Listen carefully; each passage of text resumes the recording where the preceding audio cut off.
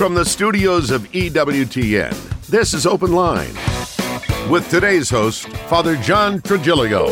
In North America, call toll-free 1-833-288-EWTN. That's 1-833-288-3986. Outside North America, call 1-205-271-2985. Or send an email to openline@ewtn.com. Well, a happy Monday to each and every one of you. Thanks so much for tuning in to EWTN's Open Line. Father John Trigilio is in the house. If you'd like to be part of the program, the number's 833-288-EWTN. That's 833-288-3986. If you're outside the United States and Canada, we'd still love to hear from you. That number is 1-205-271-2985. And we'll even put you straight to the front of the line at 1-205-271-2985. And you can always send us an email. That email address is openline@ewtn.com. I'm Jack Williams, Michael McCall producing the program. Your call screener is Matt Gubensky, and Jeff Burson handling our social media efforts. So if you're watching us on YouTube or Facebook Live, you can type a question into the chat window, and it may find its way to us by the end of the program. And our hostess, he is every Monday, the aforementioned Father John Trigilio. How are you? I'm doing well on this Mother Cabrini Day. Oh, yes. What a force of nature, huh? So normally we just jump right into emails in the first segment, but Juan from Columbus, Ohio, was gracious enough to hold from the last program, so I want to not make Juan hold any longer. He's listening on St. Gabriel Radio. Juan, you're on with Father Trigilio. Thank you very much. Thank you, Father John, and thank you, Jeff, for picking up my call. My question is this. We know that the people after dying, they don't hope. Many of them, I assume, they don't go straight to heaven. They go to purgatory.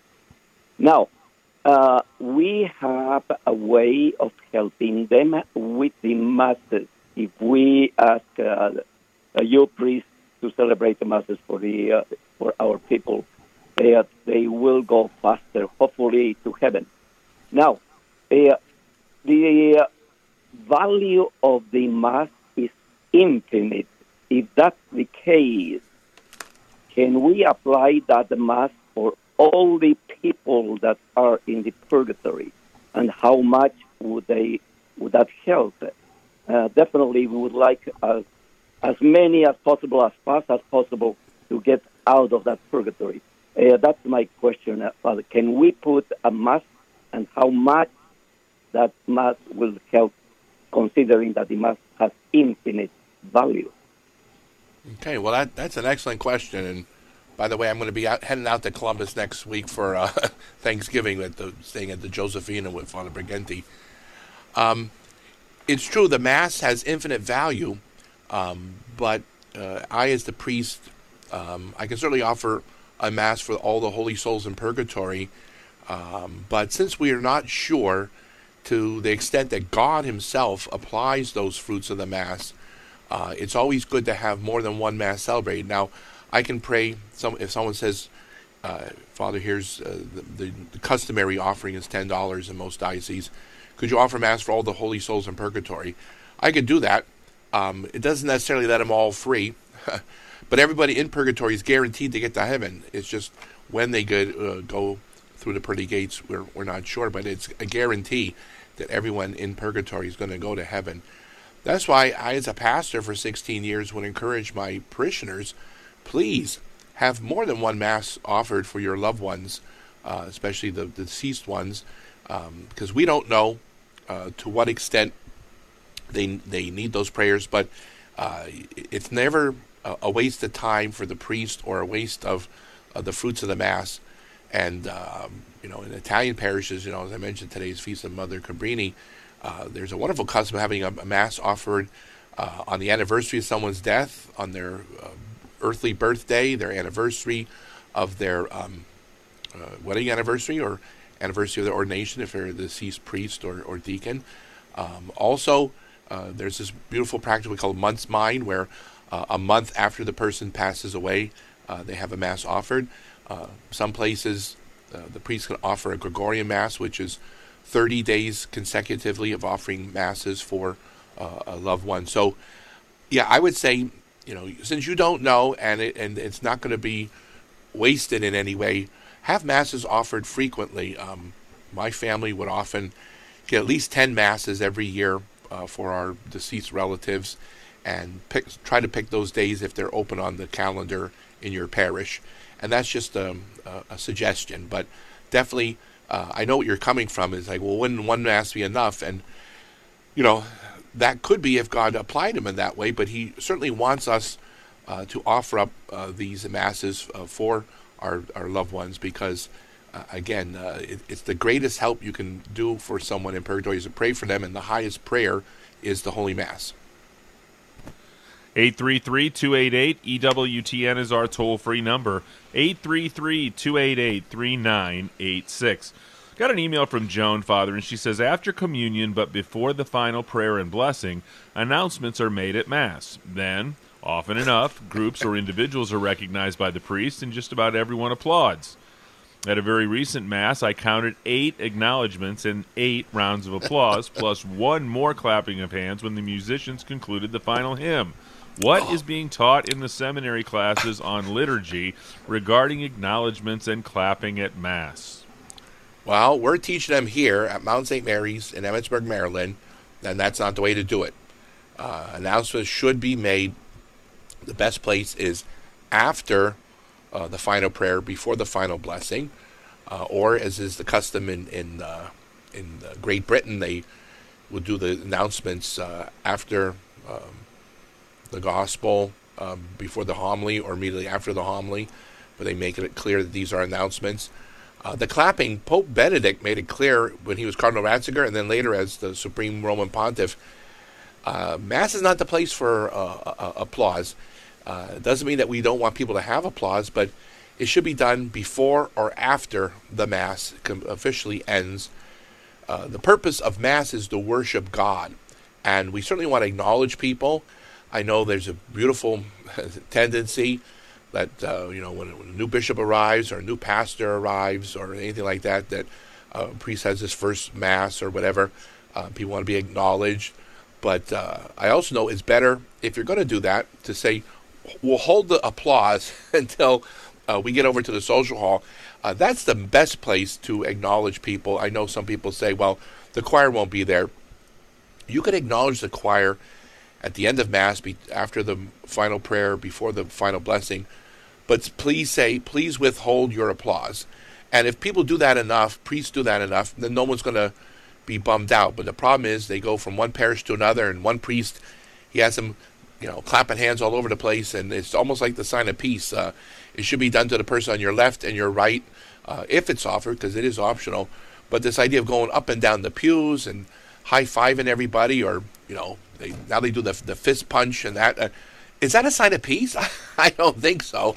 But, yes, I would say here at our seminary, and I know at other places like the Josephina, we're teaching them this is the proper place for these kind of things. 833-288-EWTN is our toll-free number. Paul wants to know, he says, Pope Francis said that the mind of God willed a multitude of religions. Is this true? Well, I don't have the exact quote before me, so I know sometimes the things that are translated into English, because he speaks typically in Italian, because remember his family came from Italy, and although he was born in Argentina, we make a distinction in philosophy between the ordained will of God and the permissive will of God. And God permits things to happen. He permits us to act according to our nature, which is we have a free will. So in one sense, he tolerates, he allows things to happen, even things that are bad or evil, or things which are imperfect, because without his divine providence, these things can't happen. But in terms of his ordained will, like he ordained that, I don't mean by ordination like with hands over the head like the bishop does at ordination, but he specifically wanted, like the Virgin Mary, to have the gift of the Immaculate Conception. He specifically wanted the 12 apostles chosen. But he allows and tolerates things. That's his permissive will. Adam and Eve sinned in the Garden of Eden. He allowed that to happen. His preference would have been that they would have not sinned, but his permissive will is distinct from his ordained will. So he permits these other religions, but it's not part of his ordained will. His ordained will is that there would be one faith, one baptism, one people of faith. The problem is that over the centuries, that hasn't happened because of our sinfulness. 833-288-EWTN is our toll-free number. 833-288-3986. Michelle, hang in there. You're up next. We'll also talk to Eric and Andy, and we've got time for your calls as well. It's Open Line Monday with Father John Trigilio.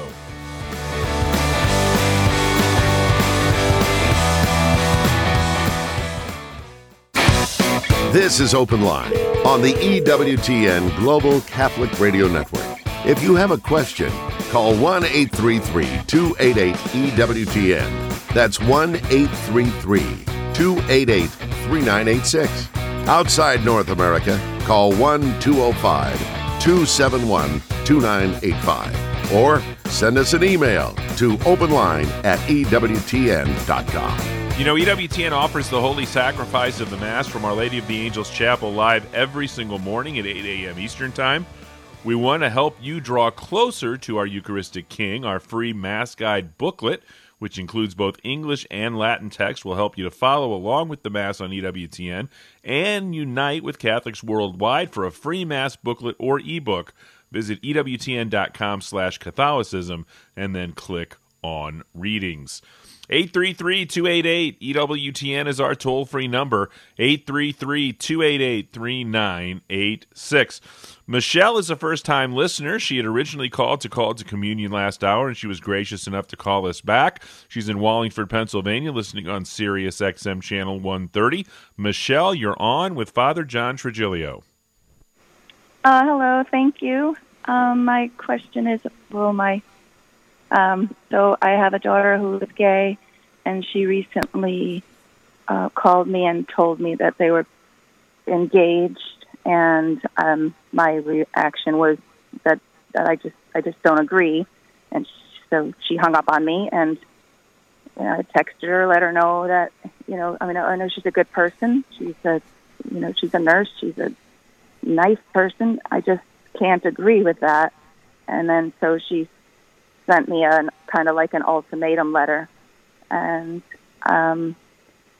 where I, just because I'm Catholic, and so I don't know, what do you advise? Yes, I don't know. Yes, well, certainly I'll keep both of you in my prayers, and there's no one particular way. Certainly, we're not allowed to condone, encourage, anything that goes against church teaching or against natural morality. At the same token, I know when you're dealing with a son or a daughter, the difficulty is you don't want to close the door completely to communications. So as long as you convey, as you did, that you're not, you don't approve of this, we certainly want you to keep contact with her. You certainly want to keep reminding her that you love her. You love her because of who she is, not because of what she does. And making that distinction that, she's your daughter. She will always be your daughter. You will always love her. That doesn't mean loving someone that you approve of everything that they do. So certainly you would want to, keep that communication open. If, if she invites you to whatever, if they're going to do some kind of ceremony in that, if you say, I can't go because it violates, the tenets of my faith and the natural law, that's certainly a decision that you can make, and people will support you. If you decide you have to go because, you don't want to shut that door completely, but you have to make it clear you're going only because that's your daughter. And I would say, don't give any indication that you approve. So I say to parents who feel they must go to some of these things, well, don't bring a gift. Don't go to the party. Don't smile and act as if everything's okay. But if your presence is there, make it clear it's sort of under duress. You want to convey that, not to be mean or nasty, but to let people know you're not happy about this because this is not something you agree with. But if people show up and they're all dressed up and they go to the party, or like I had relatives who had a bridal shower for their relative who said she was lesbian, or they had some other, I think it had a baby shower when they had some kind of way of when they had a child. All these things we have to say, no, I cannot pretend this is okay when it's not. But the same token, you want to be like Jesus with the woman, caught in adultery.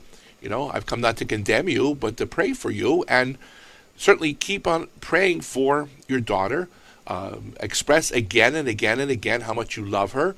But you loving her does not mean you approve of everything she does, because if she were to choose something else that was, you're looking at it from the way the church and God looks at it, her whole personhood.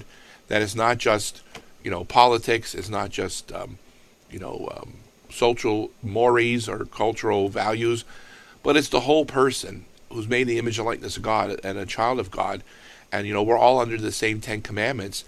It would be the same as if your daughter was going to marry a man, but outside the church. All right. We don't condone that. We don't condone invalid marriages.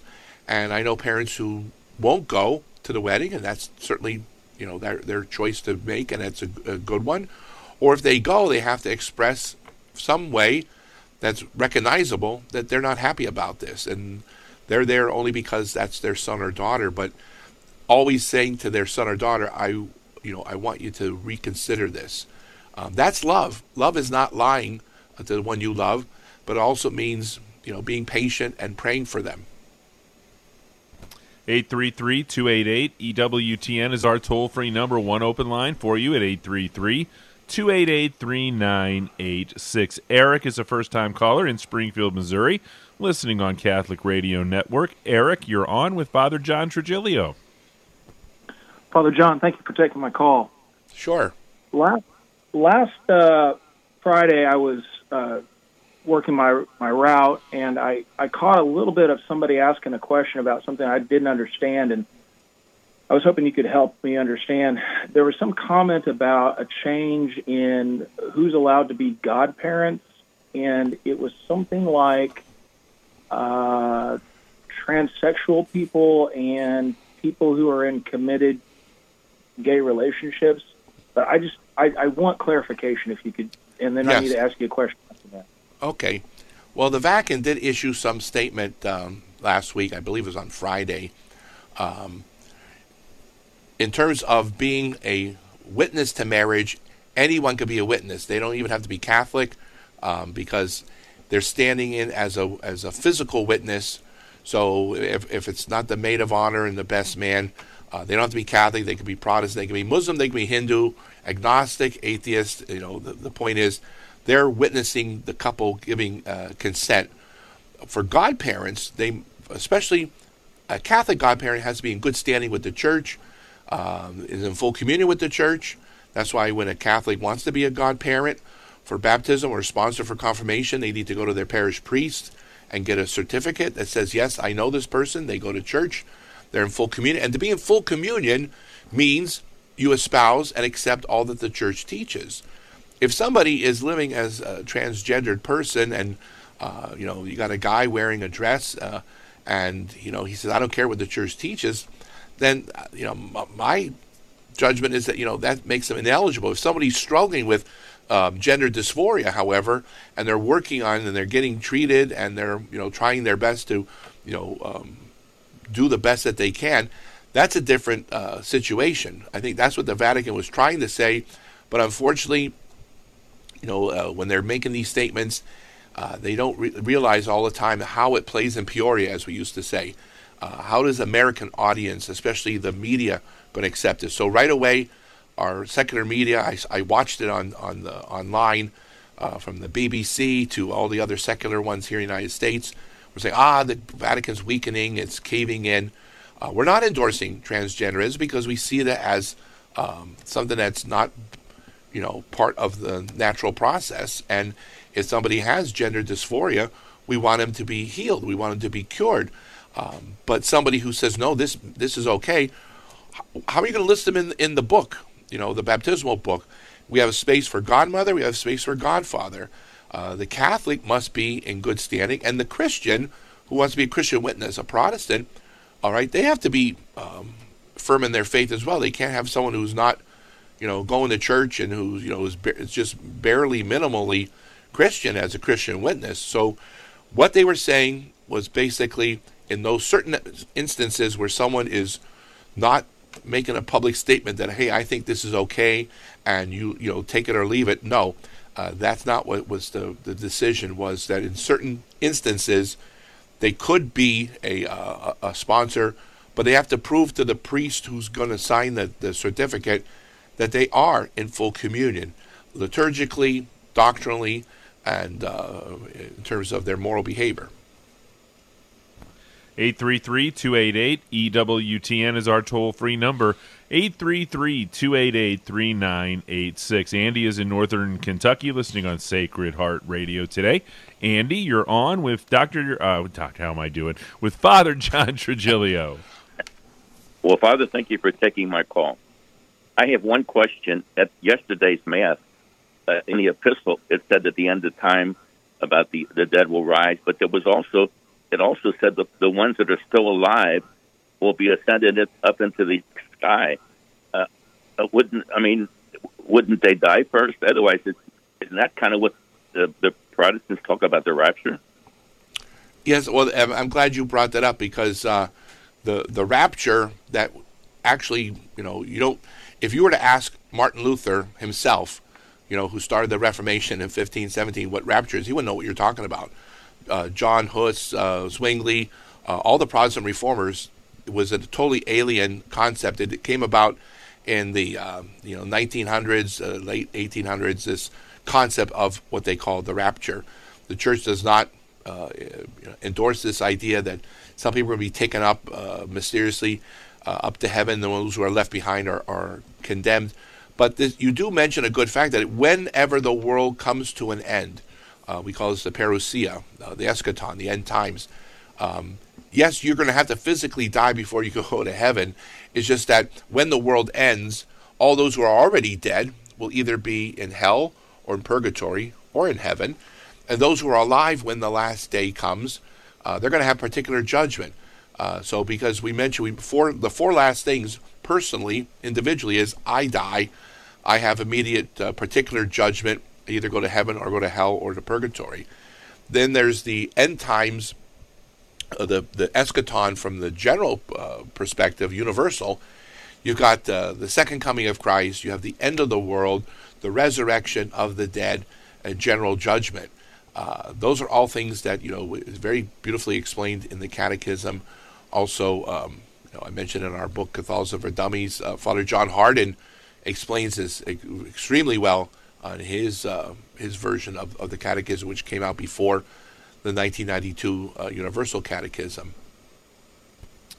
833-288-EWTN, that's our toll-free number. It is a free phone call anywhere in North America. 833-288-3986. Straight ahead, we'll talk to Mark in South Carolina, Judy in the great state of New Jersey, and we've got a couple of open phone lines for you at 833-288-3986. That's 833-288-EWTN. And if you're outside the United States and Canada, you can give us a call. That number is 1-205-271-2985. It's EWTN's Open Line Monday with Father John Trigilio.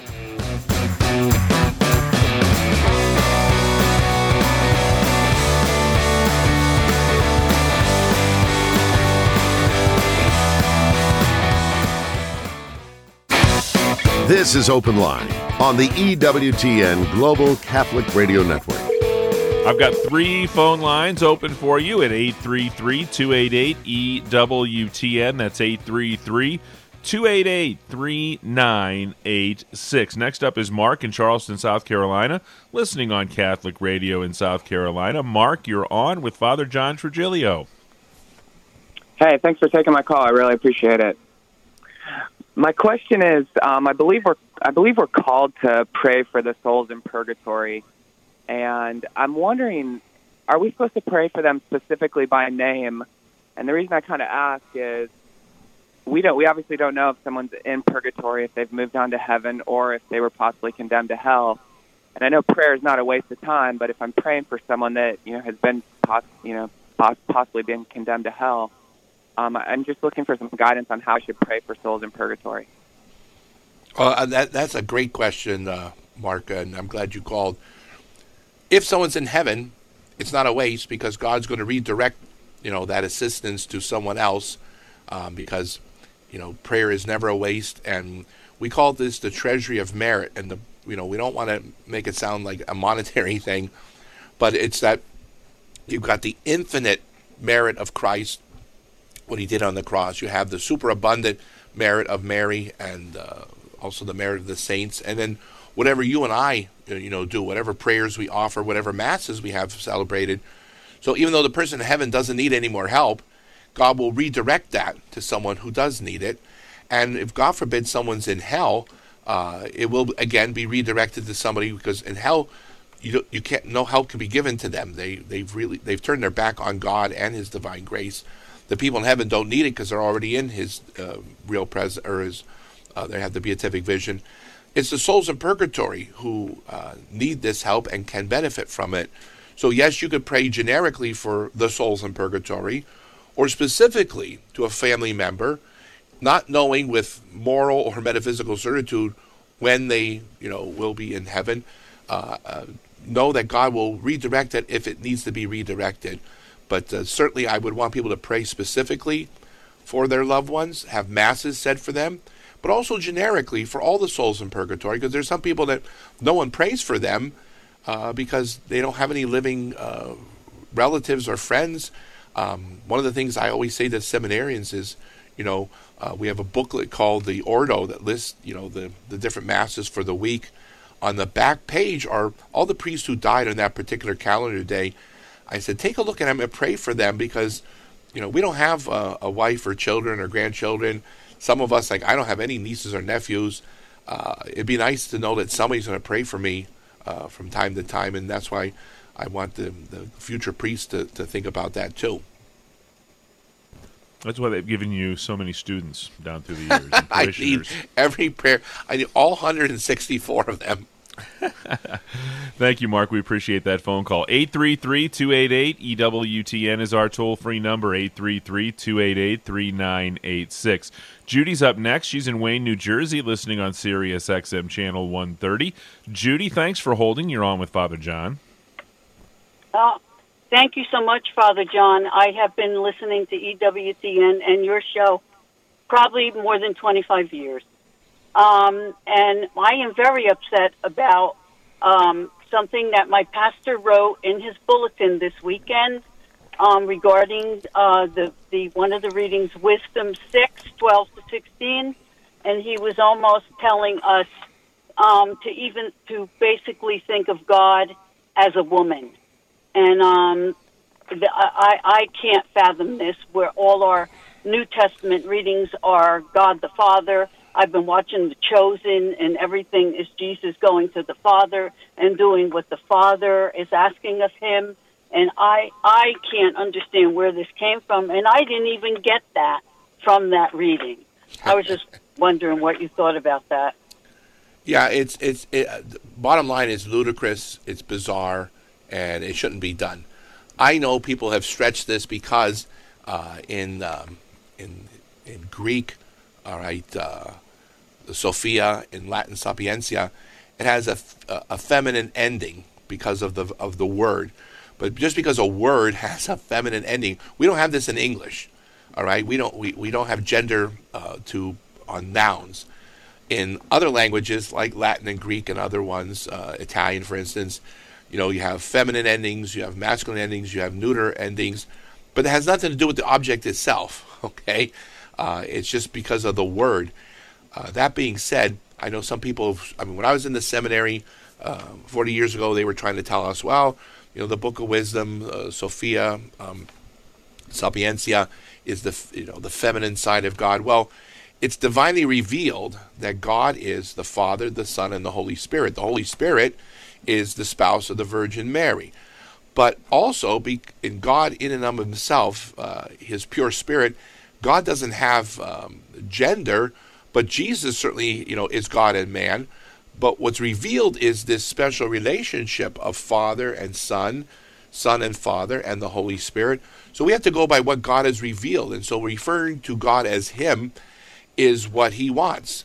And, his masculinity, all right, is certainly not the same as ours, because you as human beings, you're either male or female. In God, he's pure spirit. And yet Jesus, because of the incarnation, he's definitely a man and God at the same time. That being said, I would not have people pray to Mother God, or as I sometimes had, I was at a few convents where the sisters were shouting out, things like that. No, there is no goddess. And this relationship of creation as being, sometimes, we talk about Mother Earth. There's nothing wrong with that. Holy Mother Church, that's an image. The church doesn't have, gender or masculinity, but it is nice, the relationship of Mother Church, God the Father. You and I are children of God. This is divine revelation. It's not just anthropomorphism or a patriarchal society imposing itself. Thanks so much, Judy. We appreciate the call today. Wide open phone lines for you now at 833-288-EWTN. That's 833-288-3986 with any question you have about the Catholic faith. And also today, you will be performing a corporal work of mercy, because my voice is on its last leg, and the less I have to read, the better off I'll be. So, as an act of generosity to me, please give us a call at 833-288-3986. We'll pray in the same place for you. Yeah. Dan writes in, does baptism of desire give the same graces as baptism and remove the stain of original sin? Very good. Okay. The baptism of desire is sufficient for salvation if there's no other possible access to sacramental baptism of water and the Trinitarian formula. You need the physical baptism of water in order to receive the other sacraments. So you can't receive Holy Communion, you can't receive confession, receive anointing of the sick, or any of the sacraments unless you have baptism, and that's the sacrament of baptism through water. But baptism of desire, like the baptism of blood, is sufficient in those cases where a person cannot. They're just prevented from being baptized with water. So it's sufficient. It's like if someone's Catholic's unable to get to a priest in time and they're about to die, they can make a perfect act of contrition, and that would suffice. But that only kicks in when it's impossible to get to a priest in time. It's better that they receive the sacrament of confession, because then they have moral certitude, and also they have the possibility of the apostolic pardon. 833-288-EWTN. That's our toll-free number, 833-288, 3986. Megan is in the great state of Michigan, listening on Ave Maria Radio. Megan, you're on with Father John. Hi, Father John. Thank you for taking my call. I love listening to the program. My question is about the minor discrepancy between the Catholic version of the Ten Commandments compared to how the Protestants number the commandments and the difference between those two. Okay, I'm glad you asked that, because that's something I'm covering with our seminarians, which is good. Great. Because there is a difference, and it's Catholic and, by the way, Lutherans, who are on the same page as we are. It's the Swiss Reformed, all right?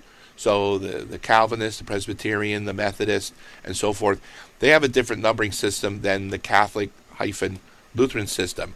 And this is because in the Bible, in the Old Testament, when Moses gives the Ten Commandments, they're not numbered. They're not numbered 1 through 10, but the Ten Commandments are there. So the same Ten Commandments are in the Protestant numbering system, are in the same as the Catholic Lutheran. It's where you distinguish where one begins and another starts, okay, or ends. So, for instance, in the Catholic Lutheran tradition, the first commandment, I am the Lord thy God, thou shalt not have strange gods before me. The second one is honor the name of the Lord thy God. And then the third, honor the Lord's holy day. In the Swiss Reformed or mainline Protestant tradition, they add one about not having idols, okay? That's considered part of the first commandment in the Catholic and Anglican, or Catholic and Lutheran tradition, because the numbers were not put in until later. And even today, when you look at the Bible, you got chapter and verse, but you don't have little Roman numerals like we typically do.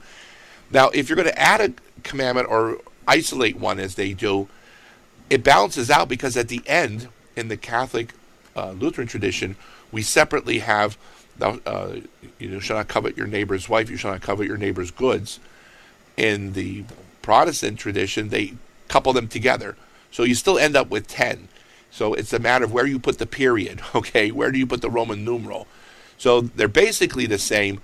We just see idolatry as not a separate commandment, as just a continuation of the first. 833-288-EWTN. That's our toll-free number, 833-288-3986. Mo is watching on YouTube, and he said, Father, so glad I came across you live on YouTube. My sister passed away in 2021 from blood clot after COVID. She was home and told us that something was wrong. We called a priest, but no priest returned our call or came to give her last rites. I've been angry with priests ever since. Does it count that she asked 4 times for the last rites? I'm praying it does, and that she is with God. Yes, certainly, when it's not their fault, God takes care of them. We entrust them to the mercy of God. And I tell you this to the seminarians many, many, many times. Gentlemen, when you get a call, you go. You drop everything. I said, now sometimes when you get a phone call, it may be hospice, it may be the nursing home, might be the hospital, might be family members, and the person's at home, and they say, well, Father, it could be any day or it could be a while. I tell the guys, don't take that chance. You go right away. And yet, when I've had that happen many times, I dropped everything. I ran as quickly as I could, but then you get stuck in traffic. There's a train. Your car breaks down. You get a flat tire. You may not get there in time. That person is not going to be punished because you couldn't get there, or because you got a priest who's been irresponsible and is negligent in his duties. So you don't have to worry about your relatives. I trust in God. But at the same token, we tell the priests, we tell the seminarians, this is why we are ordained.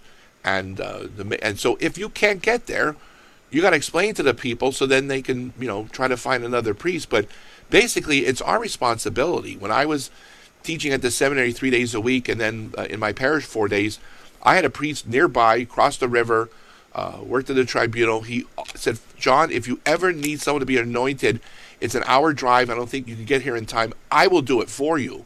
That's priesthood. That's helping each other out. Or when a priest down the next parish over was unavailable, I didn't ask where he was. He could have been on vacation. He could have been on another sick call. Any number of things. I would go and say, well, even though they're not technically living in my parish, that's what priests do. So I'm sorry. I'm very sorry that a priest did that.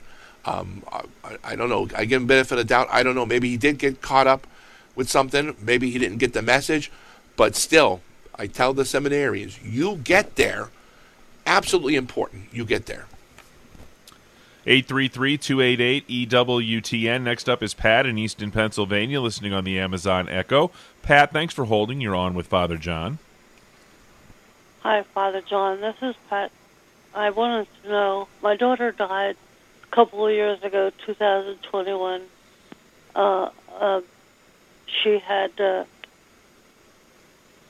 bumped her head when taking the dogs for a ride, and her death was because of fentanyl. Fentanyl had complicated the idea. Anyway, I thought she had called me before that and asked me about getting back to church and getting back to Mass. And I've been thinking since she died on Easter Sunday, God was giving me a blessing and saying, you know, that desire that she had was a sign that she didn't go to hell. Yes. And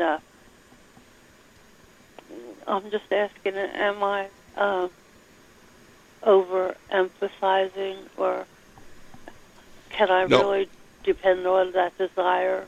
Yes, absolutely, because it's through no fault of hers. If she intended, she wanted to, reconcile herself, to go to confession, to have the sacraments, to be anointed, and it wasn't her fault that it didn't come to fruition. She had that sincere desire. We certainly believe that God is not going to, again, punish someone because the priest wasn't physically able to be there, whether it was his fault or not, or the person just didn't get a chance. I mean, I've had that happen many times where, someone, an elderly man went to surgery. They said it was going to be very easy. They replaced his knee. He did a phenomenal response, issues. The very next day got a blood clot and died.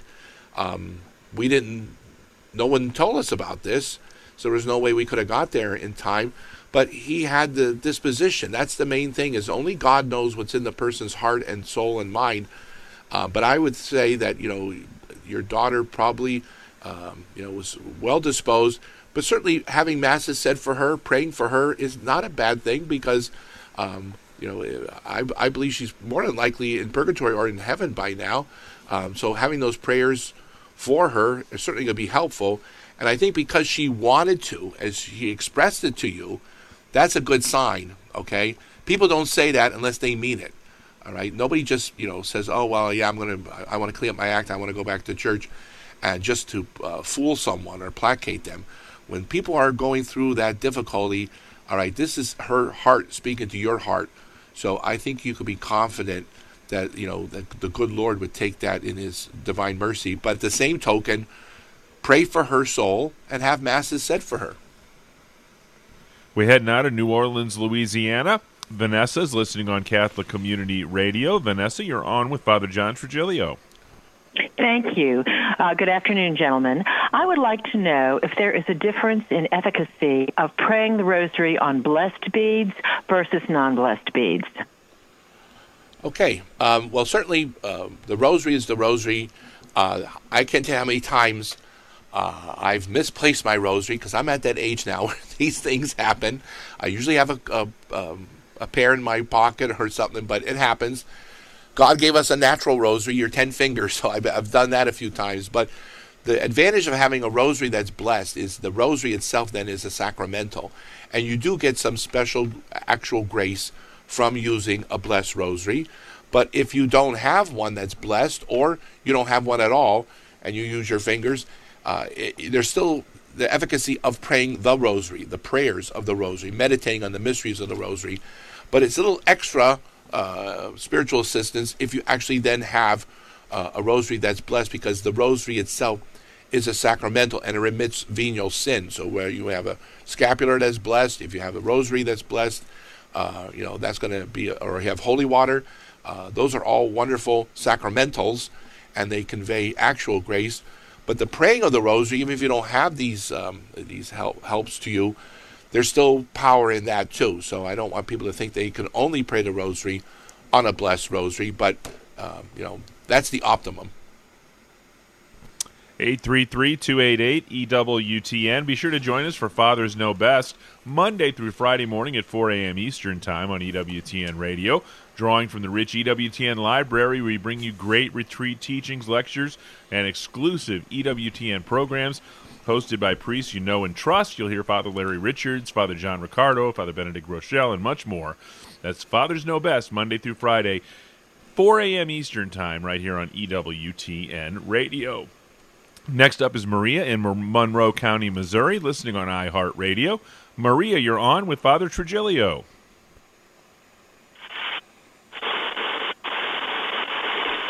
Hi, Maria. Are you there?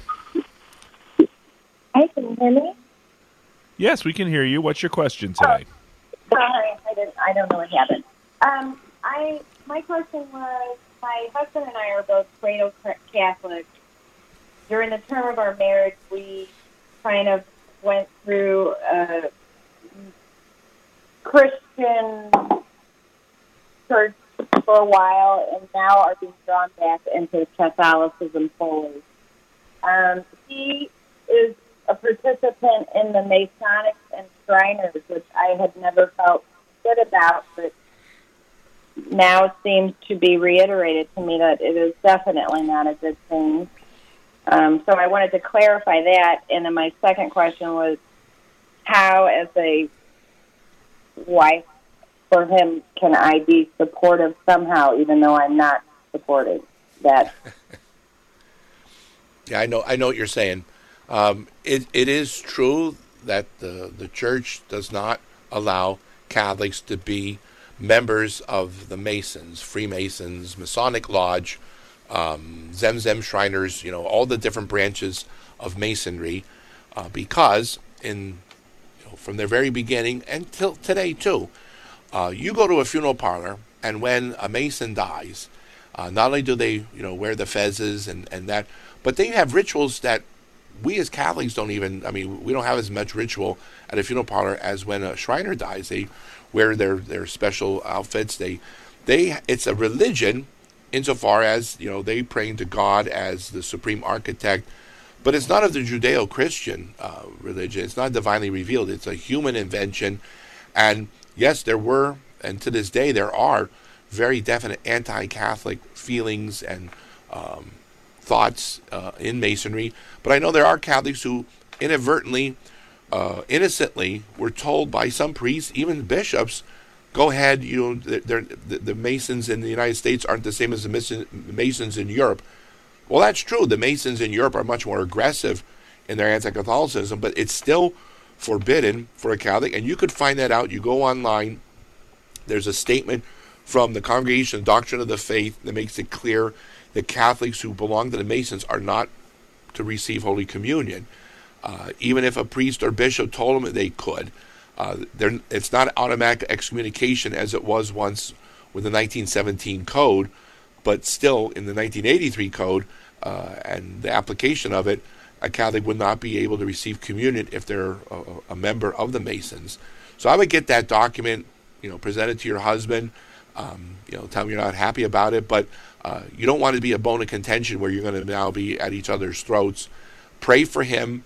Encourage him to join the Knights of Columbus. I know sometimes guys join the Masons because of the business aspect. If you're wearing the ring and the handshake, you can move ahead in the business world. Well, if you want fraternity, join one that's, supportive of the church, like the Knights of Columbus, or you can join the Sons of Italy or something like that. But there's the problem with the Masons is, even when it's hidden, there's stuff about it that is not good, and it's just too long for me to explain all of it here on the air. So I would say I think we have a very good document in the electronic library section of EWTN that explains all that. And quickly, we'll head to Judy in St. Peters, Missouri, listening on Covenant Radio. Judy, just a couple minutes left with Father John. What's your question today? Our grandson is 30 years old, and he and his wife are both Catholic. They are getting married next May. They do not think they need a Catholic priest to preside at their marriage. And I'm very concerned about this, and what can I say to them? I would say to them, it's invalid then. If they're both Catholic or just one's Catholic, they must be married by a priest or a deacon, or they get dispensation from the bishop if they're marrying a non-Catholic. But if both are Catholic, for it to be a sacrament, it's what we call canonical form. They need a priest or a deacon or a bishop, 2 witnesses, and they must, exchange consent. Like I said, if a Catholic marries a non-Catholic, the bishop can dispense from that and allow a non-Catholic minister to witness the marriage. But if it's 2 Catholics, they must be married before a priest or deacon, otherwise it's invalid, and then they can't receive the sacraments. Now, if they go ahead and do it anyway, which unfortunately sometimes happens, then the next step is to pray and encourage them to have their marriage what we call convalidated. It's sometimes called blessed, but it's not really a good, accurate term, but to have their marriage convalidated in the church after the fact. So it's not the end of the story, so to speak. But the best way would be start it off right. What about Judy going to the wedding? I would say not go unless you're afraid that they're never going to speak to you again. Then go under duress, like I mentioned with the other case. Father, would you leave us with a blessing? Benedicat vos omnipotens Deus, Pater, et Filius, et Spiritus Sanctus. Amen. Amen. On behalf of our host, Father John Trigilio, our producer, Michael McCall, call screener Matt Gubensky, and our social media maven, Mr. Jeff Burson, I'm Jack Williams. Thanks so much for starting off another great week of EWTN's Open Line. Back at it tomorrow with Father Wade Menezes talking faith, family, and fellowship. Until we get together then, God bless.